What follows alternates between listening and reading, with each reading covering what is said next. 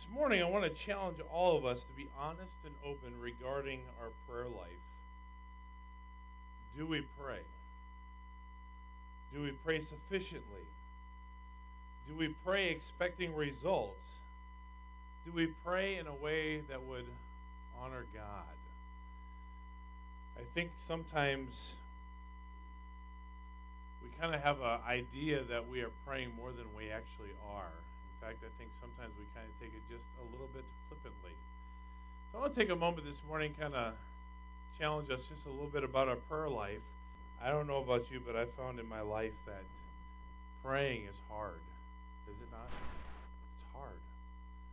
And to take the time is not easy. So hopefully by the end of our message, kind of get a challenge, get kind of back on track with the way God would have us to look at things. I want to read an excerpt from a book by Philip Yancey entitled Prayer. And underneath this particular chapter on pages 14 and 15, he talks about prayer as a modern struggle. So if you would oblige me just for a moment, I want to read just a little bit from that page 14 and 15. It says, "When I listened to public prayers in evangelical churches, I heard people telling God what to do, combined with thinly veiled hints on how others should behave. When I listened to prayers in more liberal churches, I heard calls to action, as if prayer were something to get past so we can get on to the real work of God's kingdom. Hans Kung's theological tome entitled On Being a Christian, 702 pages long, did not even include a chapter or even an index entry on prayer. How can you write a book that's 702 pages long on being a Christian without even having a chapter or index on prayer? When asked later, Kung said he regretted the oversight. He was feeling so harassed by Vatican censors and by his publisher's deadlines that he simply forgot about prayer. Why does prayer rank so high on surveys of theoretical importance and so low on surveys of actual satisfaction? What accounts for the disparity between Luther and Simeon on their knees for several hours and the modern prayer fidgeting in a chair after 10 minutes? He goes on to say, everywhere I encountered the gap between prayer in theory and prayer in practice. In theory, prayer is the essential human act, a priceless point of contact with the God of the universe. In practice, prayer is often confusing and fraught with frustration. He goes on to say, my publisher conducted a website poll. 678 people responded, and of the 678, only 23 people felt satisfied that the time that they were spending in prayer was adequate. Everywhere I encountered the gap between prayer in theory and practice. Everywhere. People say one thing, but do another. Advances in science and technology no doubt contribute to the confusion about prayer. In former days, farmers lifted their heads and appealed to brazen heavens for an end to drought. Now we study low-pressure fronts, dig irrigation canals, and seed clouds with metallic particles. In former days, when a child fell ill, the parents cried out to God. Now they call out for an ambulance or phone the doctor. In much of the world, modern skepticism taints prayer. We breathe in an atmosphere of doubt. Why does God let history lurch on without an intervening? What good will prayer do against a nuclear threat, against terrorism and hurricanes and global climate change? To some people, prayer seems, as George Buttock put it, a spasm of words lost in cosmic indifference. And he wrote those words in 1942. Prosperity may dilute prayer too. In my travels, I have noticed that Christians in developing countries spend less time pondering the effectiveness of prayer and more time actually praying. The wealthy rely on talent and resources to solve immediate problems, and insurance policies and retirement plans to secure the future. We can hardly pray with sincerity, give us this day our daily bread, when the pantry is stocked with a month's supply of provisions. He goes on to say just a couple more things. Increasingly, time pressures crowd out the leisurely pace that prayer seems to require. Communication with other people keeps getting shorter and more cryptic. Text messages, email, instant messaging. We have less and less time for conversation, let alone for contemplation. We have the constant sensation of not enough time, not enough rest, not enough exercise, not enough leisure. Where does God fit into a life that already seems to be behind schedule? And if we do choose to look inward and bare our souls, therapists and support groups now offer outlets that were once reserved for God alone. Praying to an invisible God does not bring forth the same feedback you would get from a counselor or friends in their presence, who at least nod their heads in sympathy. Is anyone really even listening? As Ernestine, the nasal-voiced operator played by comedian Lily Tomlin, used to ask, "Have I reached the party to whom I am speaking?" Prayer is the skeptic delusion, a waste of time to some. To the believer, it represents perhaps the most important use of time. As a Christian, I believe the latter. Why then is prayer so problematic? The British pastor Martin Lloyd-Jones summed up the confusion of all the activities in which the Christian engages and which are part of the Christian life. There is surely none which causes so much perplexity and raises so many problems as the activity we call prayer. And now we have an app for that. Let me ask you a question. Do you pray? I don't know about you, but I have felt for the first time in my life, and let me just kind of preface this just for a moment. The way I grew up, you didn't talk about Satan's fighting you too much in church. That was reserved for other people groups, other churchgoers, the Pentecostals. They talked about the Spirit. We didn't talk about the Spirit. We didn't talk about satanic attacks. That's what they talk about. I don't know about you, but I feel the presence of attacks a lot in the last several months. But Satan is at work. And I feel like he'll do whatever he can do to distract, to confuse, to get you down. And if we're not careful and on our knees in prayer and crying out to God, Satan will win the battle. Let me just tell you, God's got the war. But we have got to get back to praying. I shared a little bit a couple weeks ago. 5 weeks ago, I made a commitment that I'm going to start praying out loud every week. Just pray out loud. I don't care who listens. I don't care who sees. I don't care what people think. I've been coming over here every Saturday night just praying out, just asking God to do something. And with those prayers have come opposition. I'm just telling you. Satan is putting up an attack. We live in a community where churches are falling apart. Churches are closing their doors. Here in Rochester, 2 in the last month. Satan is at work. And we have a powerful force, a tool to combat Satan's attacks. It's called prayer. Are we doing it? I would venture to say, and I'll put myself in the category, we pray a lot when it comes to taking that moment to pray before we eat a meal. Or maybe for several of you, a few minutes as you get up in the morning. Or maybe for a different select few before you go to bed at night. But what about through the day? What about having some time of prayer where God is being beckoned? I remember the very first night that I prayed out loud throughout this whole auditorium. And then the next day we get flooded, and it's just like God saying, what, really? You really want to take this step? Really? Yes, I do. Because I want to see God do something. Let me just tell you what God's been doing. It's really cool. You haven't heard about these things yet. So we get this flood. And we're down there sucking it up as fast as we can, and guess what? We can't keep up with it. The water just keeps coming. Just keeps coming. And all of a sudden, you realize it's starting to stink downstairs. It smells rotten. And all of a sudden, you have to take the carpet out because the carpet's got mold on it. And we got to get that out of here. And you want to go to the, rental companies and get big whatever that takes the water out of the air and out of the bricks and everything else. We get one of those and we run it. And then you're sitting there thinking, we have no insurance for this. No flood insurance. I don't remember having flood. I don't remember in the last 7 years having 16 inches of water out on Calkins Road. Never experienced that in the last few years. Why would we have flood insurance? I think it's kind of what Phil Bianchi was talking about. We rely on insurance policies to help us through all the problems that we face. Guess what? We don't have flood insurance. You know what we have? God. We have God. Let me just tell you what he's been doing. So I'm talking to the flooring guy at ProSource. And I said, I need an estimate of what it's going to take to replace these things.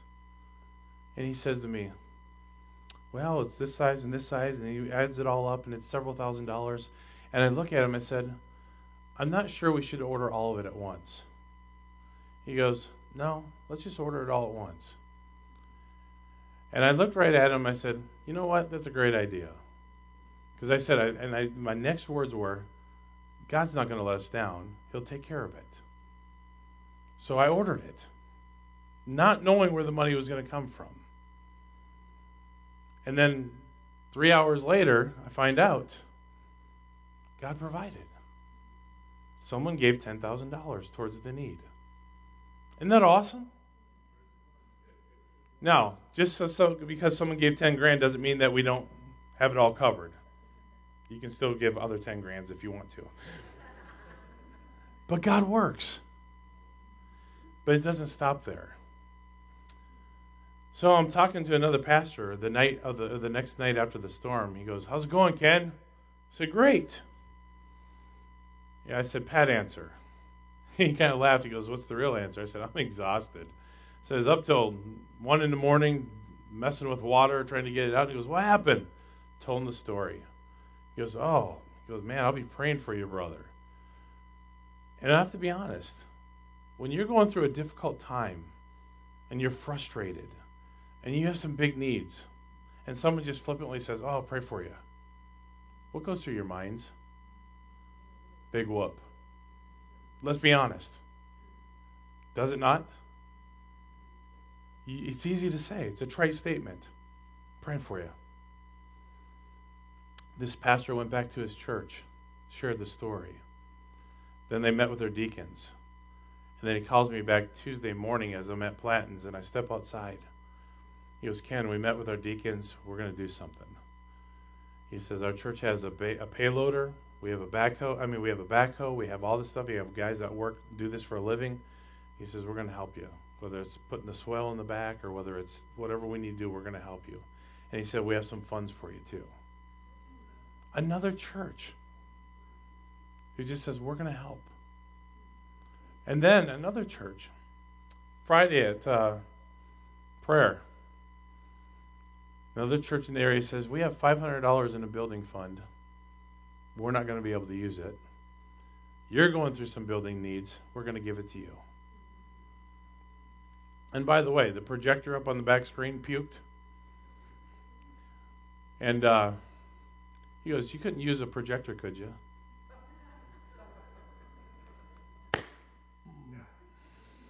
Yes, we could use one, as a matter of fact. And another church is giving us, or letting us borrow their scissor lift. So I don't have to put up scaffolding 8 million pieces and parts and just go zzz.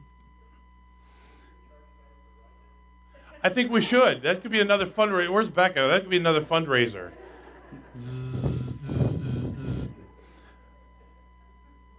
You know what?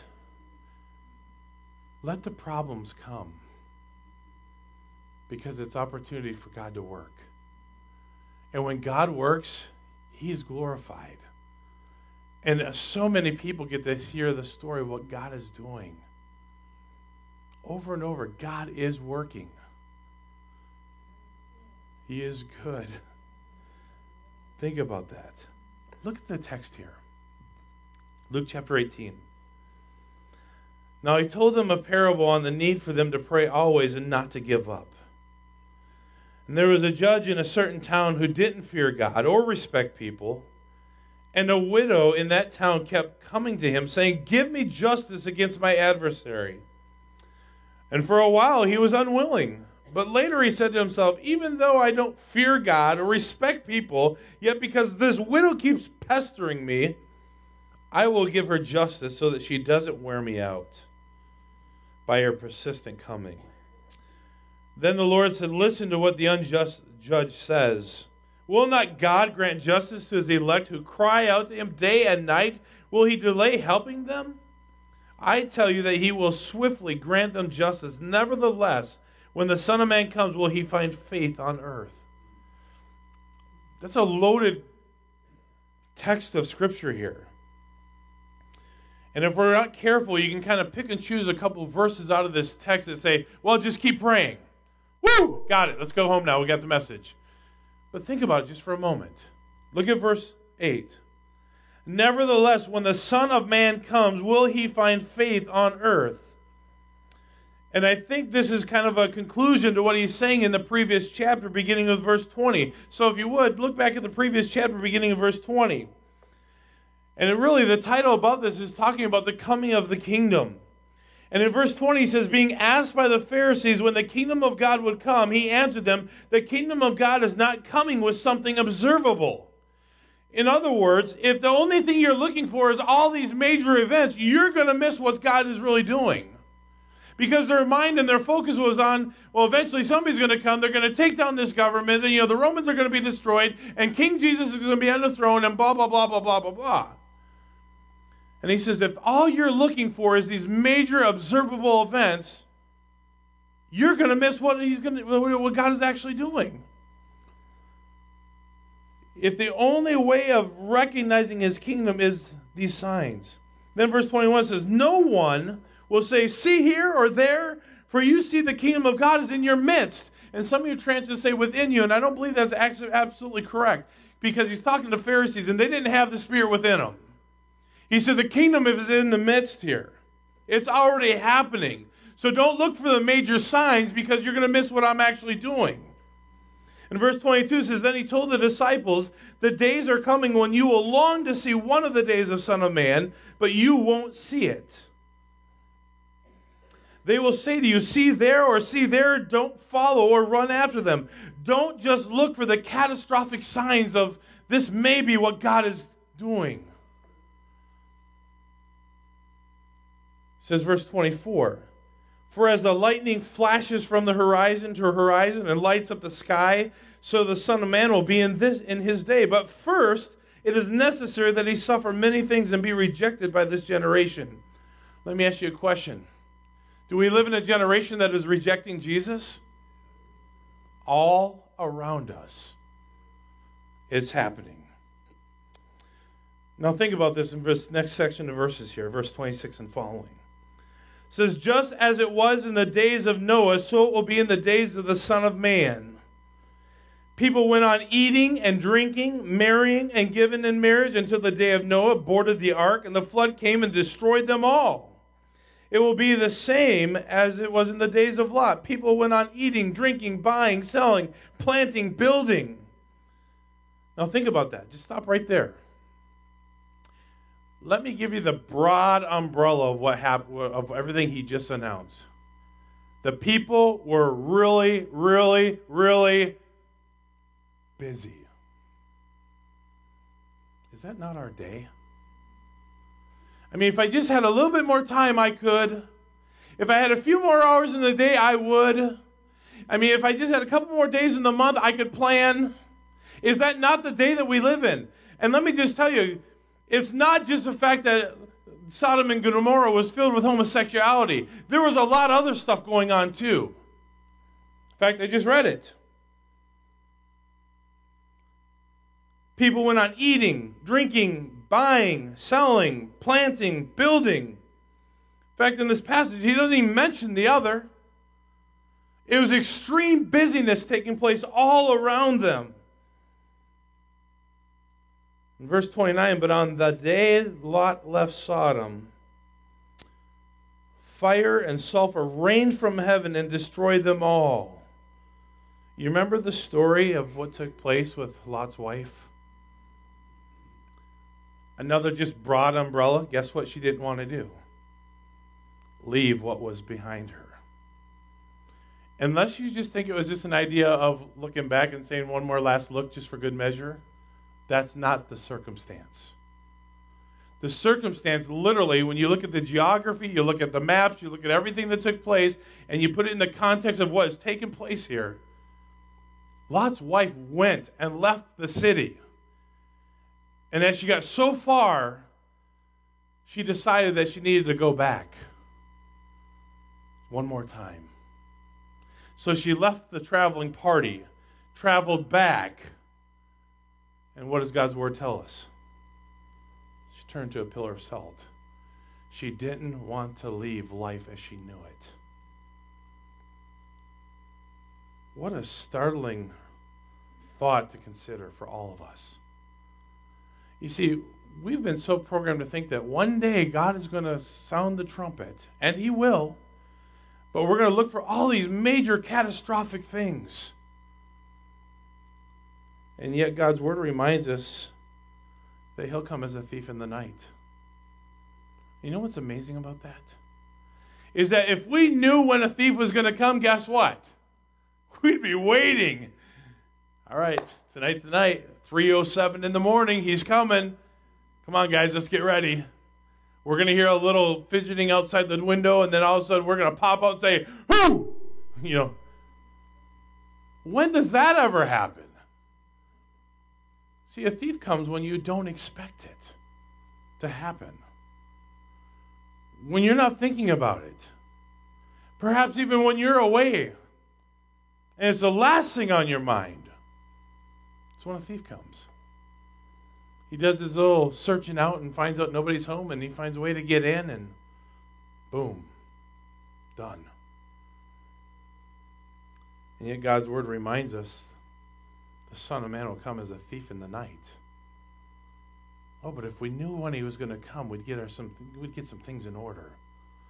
I mean, if we knew when Christ was going to come, I mean, we could make sure that we shared the gospel with our friends and neighbors and coworkers and especially our relatives. I mean, if we knew that we had that window of this is when He's going to come, we would just get on top of it all and take care of business and get it all done, wouldn't we? Would we?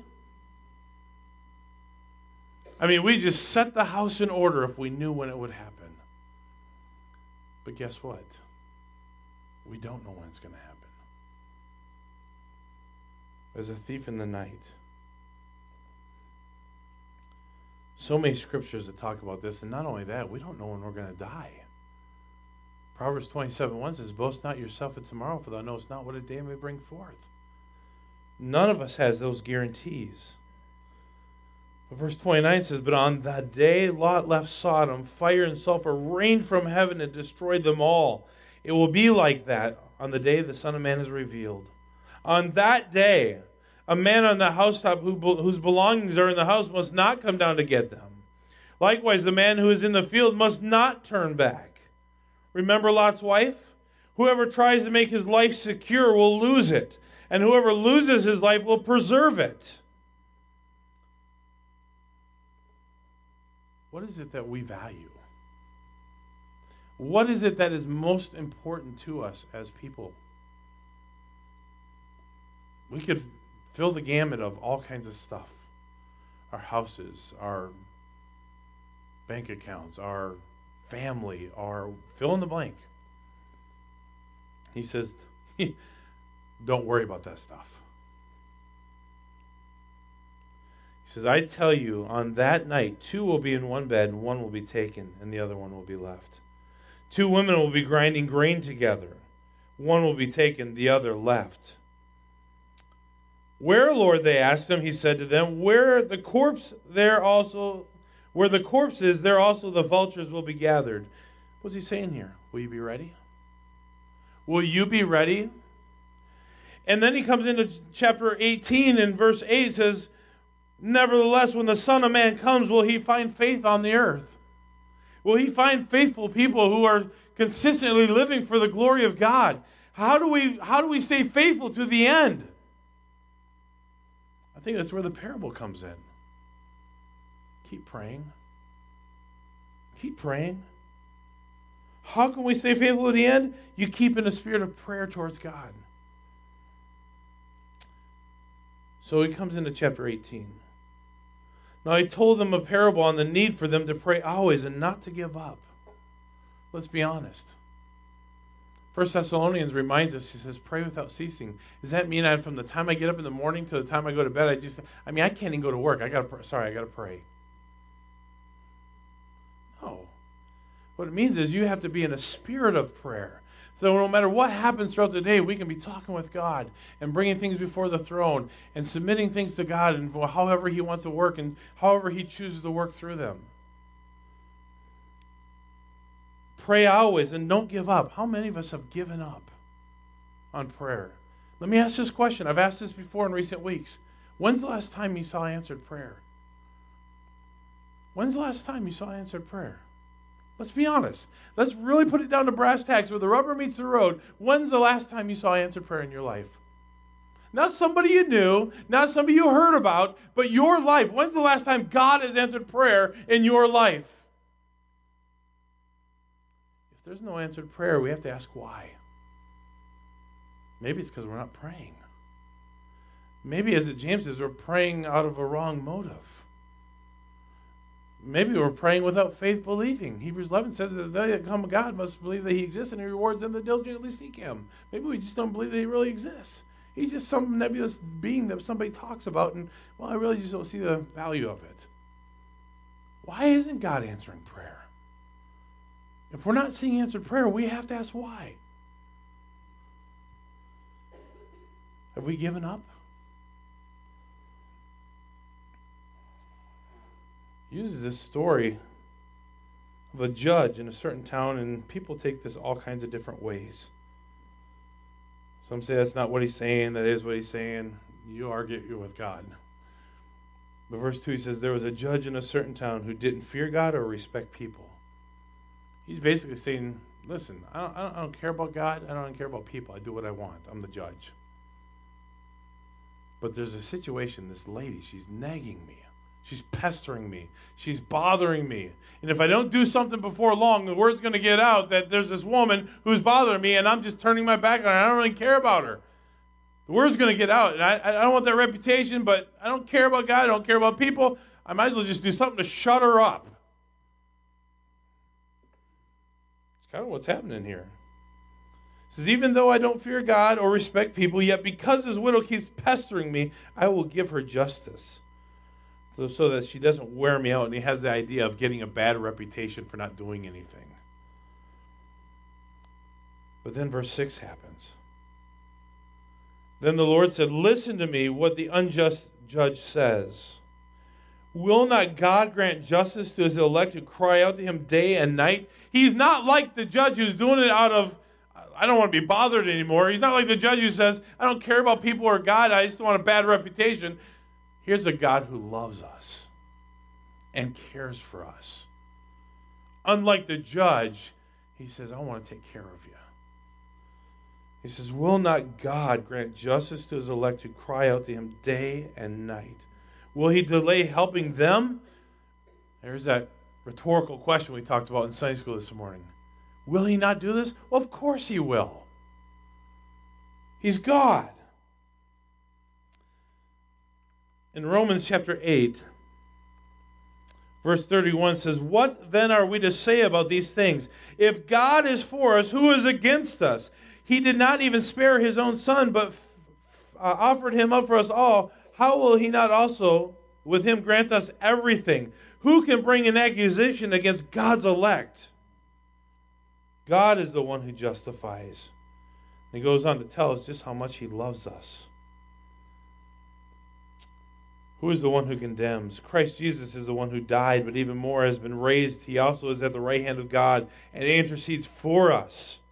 Who can separate us from the love of Christ? Can affliction or distress or persecution or famine or nakedness or danger or sword? Can any of these things separate us from the love that God has for us? No, that's why we keep going to him. He never wearies of us coming to him. As it is written, because of you, we are being put to death all day long. We are counted as sheep to be slaughtered. No, in all these things we are more than conquerors through him who loved us. For I am persuaded that neither death, nor life, nor angels, nor rulers, nor things present, nor things to come, nor powers, nor height, nor depth, nor any other created thing will be able to separate us from the love of God that is in Christ Jesus our Lord. That's his love towards the elect. That's what he does for us. So he says, will not God grant justice to his elect who cry out to him day and night? Will he delay helping them? I tell you that he will swiftly grant them justice. Nevertheless, when the Son of Man comes, will he find faith on the earth? Question. How do we pursue to the end? How do we stay faithful to the end? You keep a close, tight relationship with the Lord. He's in control of everything that happens anyway, right? Does he not? Is he not in control of everything? Do we forget that? He's powerful. He knows exactly what he's doing. I want to just challenge us this morning. How's your prayer life? How's your walk with God? How's your relationship with him? Are you seeing him at work?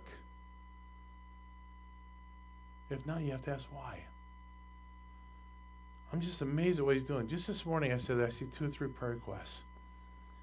A few weeks back I said, Lord, give us a new family. Just give us one new family. I'm not asking for 10. I'm asking for 1. Just one new family, God. And I'm going to trust you to bring one new family in. He did that. And week 2, I asked for another new family. I said, God, give us another new family. God, please, give us just one more family. I'm trusting you to bring one more new family in. And he did that. But I noticed something. The first family didn't come back. So week 3, I said, Lord, that new family that came last week, bring them back again this week. God, I'm trusting you that you're going to work and you're going to put upon their heart a desire to be here, and you're going to bring them back, God. I'm trusting you for this. And that second new family came back. God works. I think sometimes we just don't trust him to. So last night, I prayed again that second new family would come back again. God answered prayer. And by the way, let me just tell you, I prayed through every one of the men in our list last night. Praying for you guys as men. That God would work in your hearts. That God would help you to be holy, righteous men. That God would give you the wisdom to raise your families and to encourage your children and grandchildren.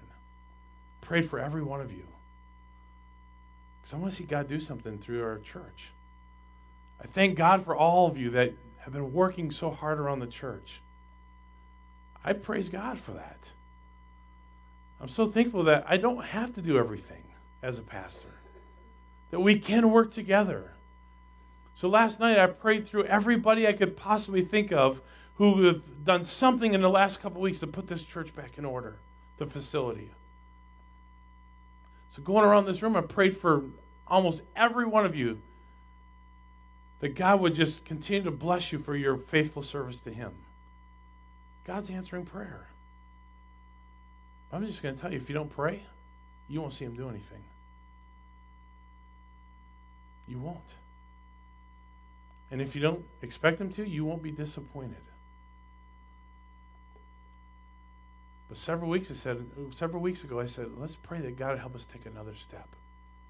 Whatever that step looks like. I'm not putting words in God's mouth of what he's going to do, it has to do. I just want to see God move. I want to see him do something. That's what we need to see. See God at work. And folks, if God comes tomorrow and finds us faithful, wonderful. We get to join Len. And a host of other people have gone on before us. How bad can that be? Let's go. But if God tarries, let's pray faithfully to the end that God would continue to show us his power and his presence. Let's pray that way. So here's how I want to close the service this morning. Just a simple challenge to pray. Let's pray.